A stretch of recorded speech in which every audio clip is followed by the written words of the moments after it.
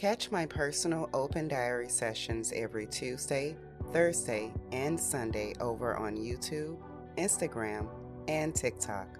Now, let's get personal. Oh, hey, look who's peeping in. I just completed an entry.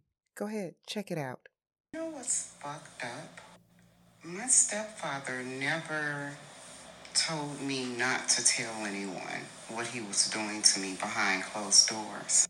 He never threatened me or anything of that nature, like, I'll harm you if you tell someone.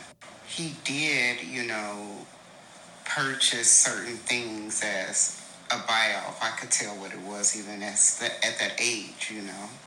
But the reality is, he had no fear. He knew that no one around me even cared enough to come to my fucking aid. He knew this. He knew this. He didn't even have to tell me not to tell anyone because he knew telling someone would do nothing. And that's still true to this day. Some 39 years ago. Yeah, he started with me very early.